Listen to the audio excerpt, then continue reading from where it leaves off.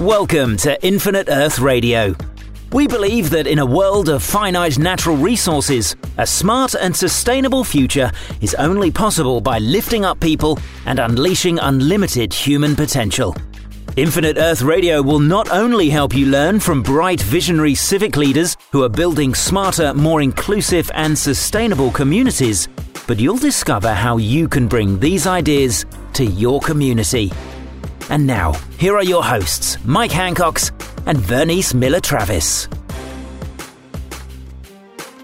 Welcome back to Infinite Earth Radio, where we talk with thought leaders and change agents who are transforming the future by building smarter, more sustainable, and more equitable businesses and communities. This is Kate Meese, Executive Director of the Local Government Commission and host for our regular monthly series on smart growth and livable communities, where we discuss ways to create equitable communities that provide better housing, transportation, and economic opportunities for all residents. Today, as our guest, we are honored to have Mayor Christopher Cabaldon of West Sacramento in California. Christopher Cabaldon was first elected as mayor of West Sacramento in 1998 and is serving his 9th term. He is the first mayor of West Sacramento directly elected by voters after serving 3 terms on the city council. Mayor Cabaldon is chair of the U.S. Conference of Mayors, Jobs, Education, and Workforce Committee, and is one of the nation's leading mayors on innovation, ports and exports, civil rights, and education. Mayor Cabaldon's work on issues spanning from transportation and housing to water management and economic development has won numerous awards and has become a model for effective regional action. So Mayor Cabaldon, thank you so much for coming on the podcast to discuss emerging mobility trends with us. It's great to be with you, Kate. So I'm thrilled to have you on because you've been able to represent a smaller city's perspective at the national and international level, which is really critical because I think it's easy to fall into the trap of thinking about technical innovation as purely an urban phenomenon. But changes in the transportation sector clearly are affecting communities of all sizes. And in fact, I just read that Uber is in over 172 jurisdictions in California, and 102 of those, so about 60% of which have populations under 30,000. So this is an issue really affecting all of our communities. So can you speak to us a little bit about how the rapid changes in the mobility sector have impacted your community in West Sacramento? Well, we've seen them affect the city in a lot of different ways. And you're absolutely right. Both the impact, but also what your menu of responses might look like for a smallish city as opposed to a Boston or a Chicago or New York or San Francisco might be, it's pretty fundamentally different. And your ability to drive the market is also pretty much zero. So where some of the large cities can sort of announce comprehensive initiatives where it's staffed by an entire office of innovation, in a city like mine, you kind of have to roll with the punches a little bit while looking for the opportunities that pop up here and there to test, to innovate, and to kind of evolve the community at the same time as the technology. And one cannot lead the other. So, of course, like everyone else, as you indicated, the advent of Uber and Lyft have had a significant impact on mobility in the community, but not in the ways that it has in the large cities, because like most cities of 55,000 people, we never regulated taxis in the first place. So a lot of the regulatory challenges around the system of taxis and that sort of thing that other large cities faced weren't an issue here. And that in some ways has allowed us to be a bit more nimble and also for market players to do things here that they might not be able to accomplish elsewhere. So it's one example. At the same time, though, we don't control those larger. If we wanted Uber to do, and we did, a special project just to help us get student interns to internships or to work-based learning opportunities, we're too little to say to Uber, hey, why don't you come try a pilot project here? And so our challenge and our opportunity really has been looking for those moments where we might be able to do something impactful without necessarily deluding ourselves into thinking we run the world and that we can change our entire system in some sort of comprehensive way all at once. You mentioned the importance of involving community members, and you made a comment at the last meeting we were at where this issue came up about the inability or inaccuracy that we have in predicting how our future selves will react to these services. And I think we saw that related to the idea of getting into a stranger's car with Uber and Lyft and a number of the sharing economy platforms. So can you talk about how you're involving the community in that challenging space when it's so hard to anticipate what our reaction will be to something maybe even harder to imagine, like autonomous vehicles. Yeah, it's really true that for just as human beings, when we hear about some new change coming, there's a part of us that gets excited about it, but then our brains almost instantly go to all of the things that could go wrong. All of the challenges, all of the consequences that we hadn't imagined, which are important in terms of planning, but we tend not to then compare them to all the things that are going wrong with the current system. And also we're not able to imagine the benefits and the systemic changes that can emerge from some of these changes as well. And so what we've tried to do is not focus so much on asking people, what do you think about, just like we did with Uber and Lyft, what do you think about ride sharing? We don't ask folks, what do you think about autonomous vehicles? Because that's not going to be a choice for very many people just all at once. Folks are saying, okay, I have cruise control. Now I have cameras in the back of my car. Now my car can do a little of this, a little of that. And just one day you have an autonomous vehicle, or maybe you don't have an autonomous vehicle because you're now purchasing or renting essentially a car as you need it, different kinds of cars.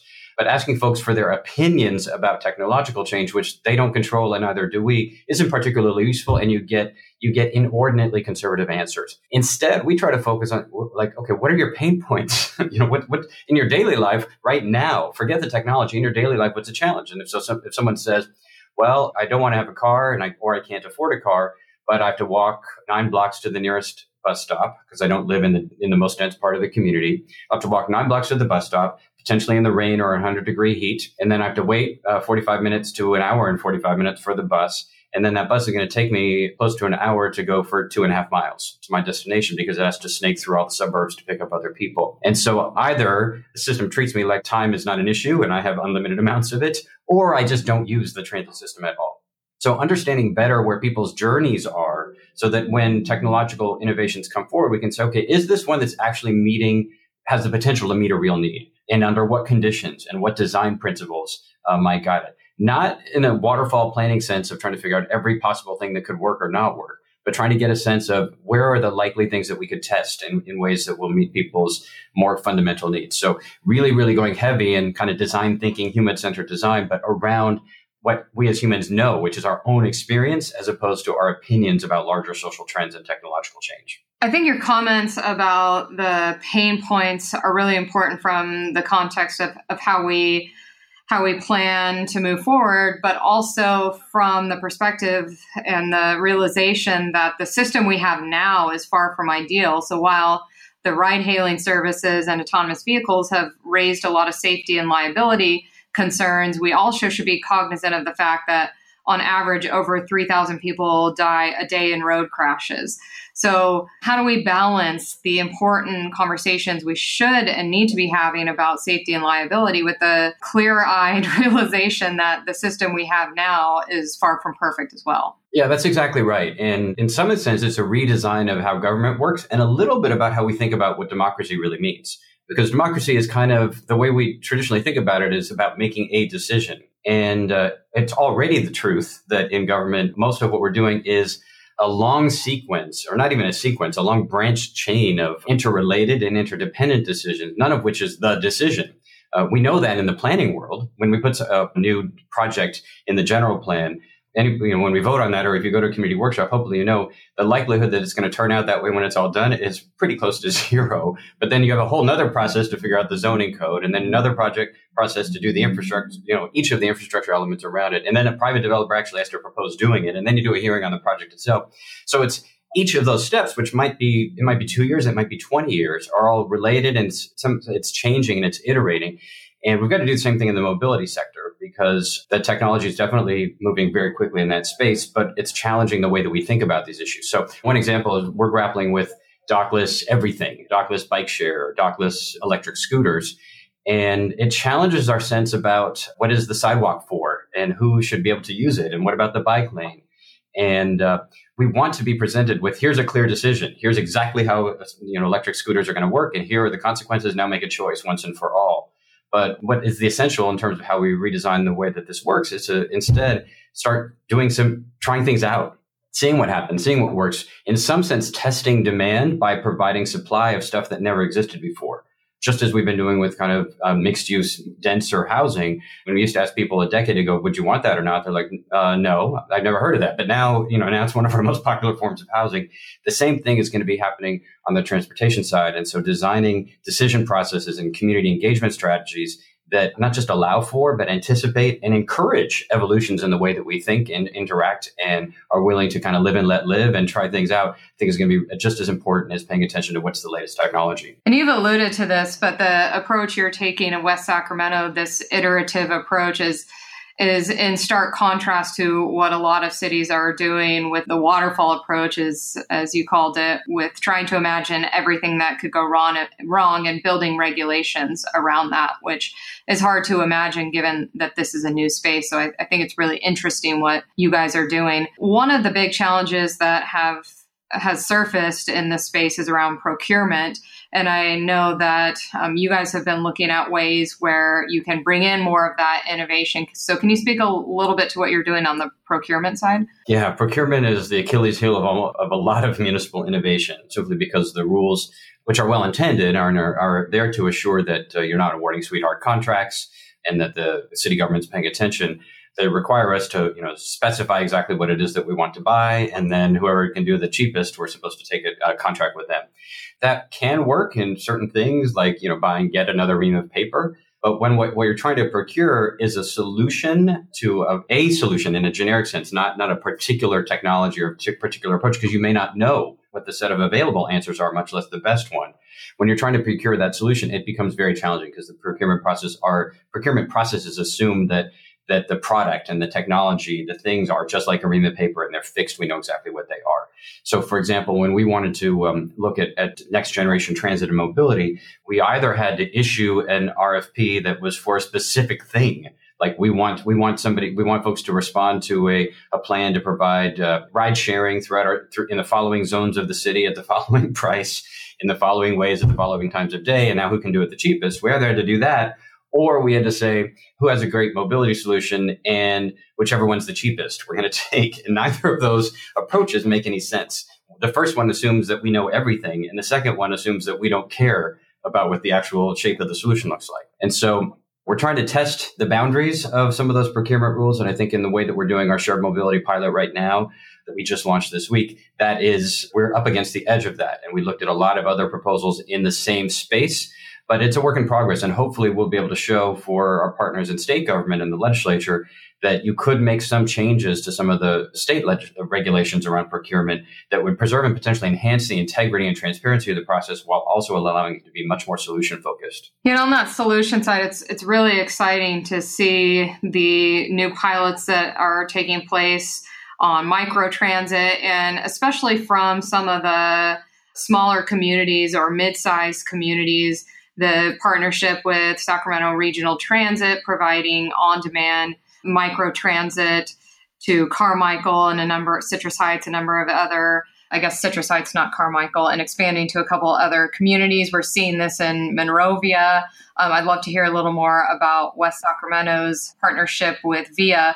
But I think this ability to not just provide different mechanisms for mobility, but to actually increase mobility, and in some of these examples, in a way that is actually at an even cost or at a smaller cost to municipalities. That's really exciting, especially in areas that have become really transportation or mobility deserts. So can you talk a little bit about your partnership with VIA and then also the bike share project that you guys just got started? A moment ago to one of the fundamental challenges that we face, not just in our community, but most places that are not as dense and as mixed in their uses as Manhattan or San Francisco. We just have the challenge of traditional public transit is very hard to make work for either the agency side in terms of its sustainable revenues and funding, but particularly for the individual. And so what we do have, and whether they're mobility desert or they're just areas of low mobility in general, plenty of areas where it's very, very challenging to use the bus system. And it's not because we don't have an excellent one, we do, but it's just impossible given our land use patterns to operate on 15-minute headways within a couple of blocks of every person's home and destination, at all hours of the day and evening. And so it's essentially impossible. And so there are a lot of trips that just don't happen. or that people are not able to move to areas in our city that are better matched for affordability or for schools or to their employment. And so we're trying to solve that challenge through this shared mobility pilot with Via. We said, look, could we deliver the on-demand customized service of closer to Uber and Lyft while doing it at closer to the cost for the rider of public transit? Could it be possible to accomplish that? So that's what we've rolled out. And so, last week, if you're a resident of some neighborhoods in our city, you were in that situation where you have to walk 8 blocks in order to find a bus in the heat or the rain, wait a long time for it, and then have it take forever to get where you needed to go because it was doing the same thing for everyone else. So you were spending a couple hours taking a trip. Or if you could afford it, maybe you were taking that same trip in only 15 minutes, but you were spending $10 on an Uber ride. Those were the two choices. Now, this week, now that we've launched this microtransit pilot, either by phone or by your smartphone, by phone call or the smartphone app, you can order up a ride, and within a few minutes, there's a Mercedes showing up at your door, Mercedes van at your door within a block or so that can then take you to your destination or within a block or so with maybe 1 or 2 other folks in the van sharing the different parts of the ride. That's a fundamentally different experience from being transit dependent and transit abandoned. One day to having a Mercedes come pick you up on demand is a fundamental transformation in the quality of that experience, but also in just what you can do now in terms of picking up your kids from childcare, visiting grandma, going to work, all the the essentials that make your daily life possible. So that's what we were trying to drive at. And it works. And for us, and I think the reason why you're seeing it in places like West Sacramento and Citrus Heights and elsewhere in the country and more in smaller places is that we function as a broker of transit and transportation services. We are not the agency that operates those services. And therefore, that allows us to be a bit more nimble. We can simply say, hey, Yola Bus, we're going to order a little less bus service and we're going to have a little bit more of this on-demand microtransit or vice versa. We can do that at any one moment. It allows us to turn on a dime in a way that a transit agency struggles with. It's one of the reasons why I think what Regional Transit in Sacramento is doing is so exciting because they're different. They are a full-blown transit system, and they're showing that even they, at their scale, can innovate. But I think in general, the case has been that it's been smaller places that have been able to turn on a dime. Yeah, and it's really exciting because even the Sacramento Regional Transit example, they're estimating the average wait time is 11 minutes, which isn't too much longer than I'm waiting for an Uber or Lyft. So it's really exciting. And the example of Monrovia, they were paying a little under $20 to subsidize the Dial-A-Ride service. And now they're paying $5.77 to subsidize Uber and Lyft. And they're serving 4 to 5 times as many people. So we're able to do this in a way that provides a number of different wins. I want to touch on the transportation broker piece a little more. So one of the challenges that has come up, especially with the private providers like Uber and Lyft, is how do we balance the concern about equity of service and access and things like ADA compliance? How do we look at these? Is this something that we need to be thinking about per mobility service, or should we be taking a broader view when we think about stacking these different needs across mobility sectors? Yeah, I think both, but essential is in the stack. So as an example, the Via service that we're now operating, they're a month behind in production, but we will be getting wheelchair accessible ADA compliant vans as well, starting in just a couple of weeks. But really what is important is that the whole system of mobility is meeting that wide variety of need. I think one of the challenges in government is that we are used to trying to make everything perfect. So we'll say, okay, if you're thinking about electric scooters or hover skateboards that go in the air, they must be hailable by telephone, not just by a smartphone, and they have to be wheelchair accessible and what have you. And the challenge when you do that with every single option, especially some of the newer technological innovations, they just don't work, and often they don't make sense. And what you're really trying to do is assure in this system, are we assuring universal mobility for all, regardless of income and affordability challenges, regardless of different abilities, that it's possible and easy and convenient and affordable for everyone to be able to get the mobility that they need. That's a system level concern, not individual pieces. I mean, the chances that I'm going to be riding on a airborne skateboard, Back to the Future hoverboard, are pretty low.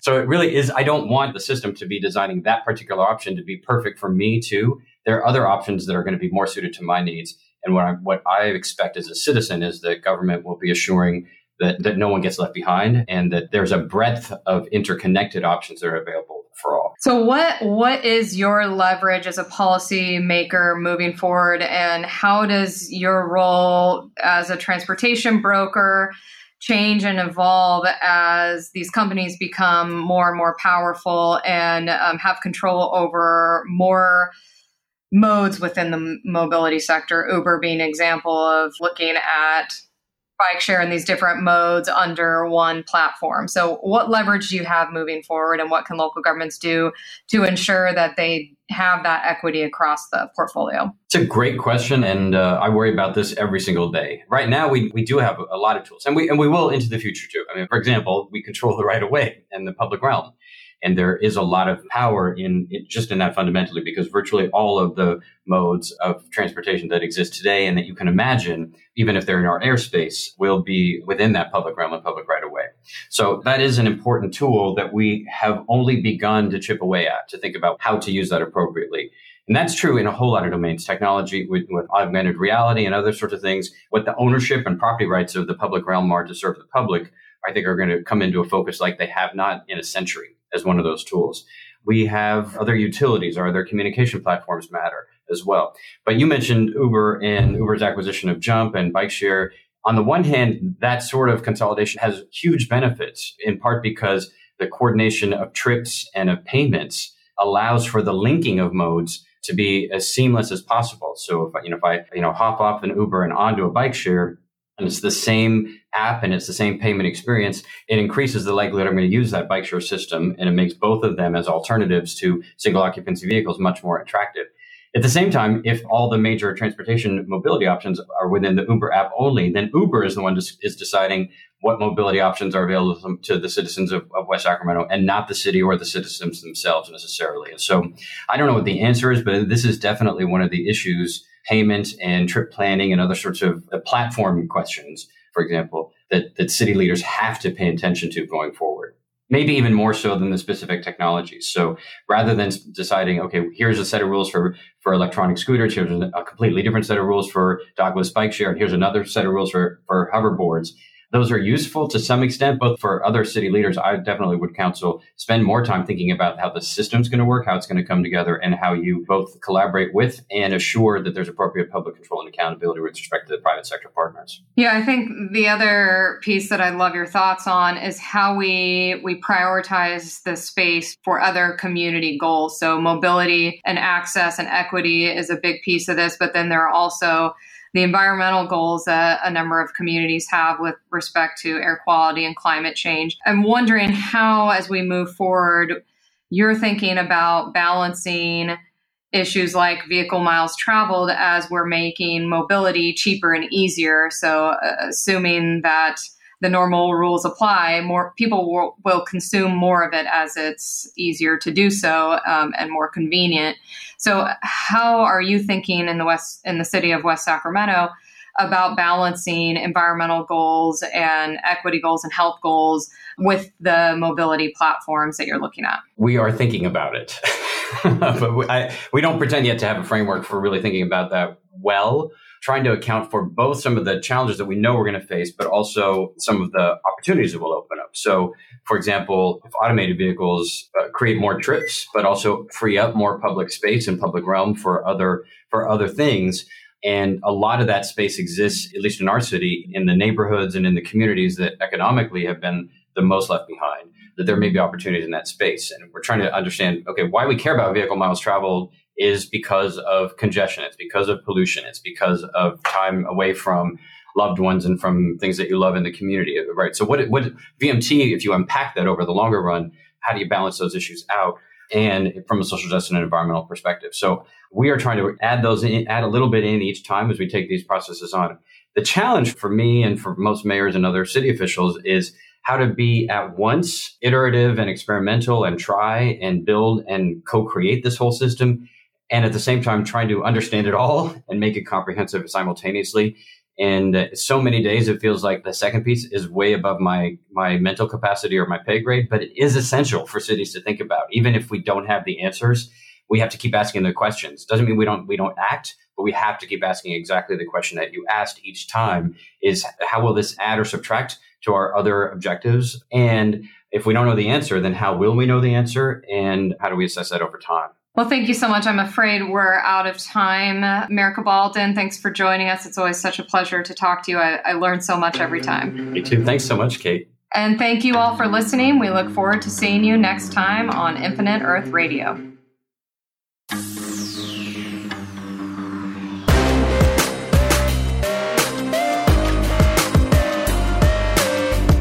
Infinite Earth Radio is a podcast produced by Skio in association with the Local Government Commission. To learn more about Skio, Infinite Earth Radio guests, or how you can make a difference in your community, visit our website at infiniteearthradio.com or join us on Facebook at www.facebook.com/Infinite Earth Radio and Twitter by following @Infinite Earth Radio.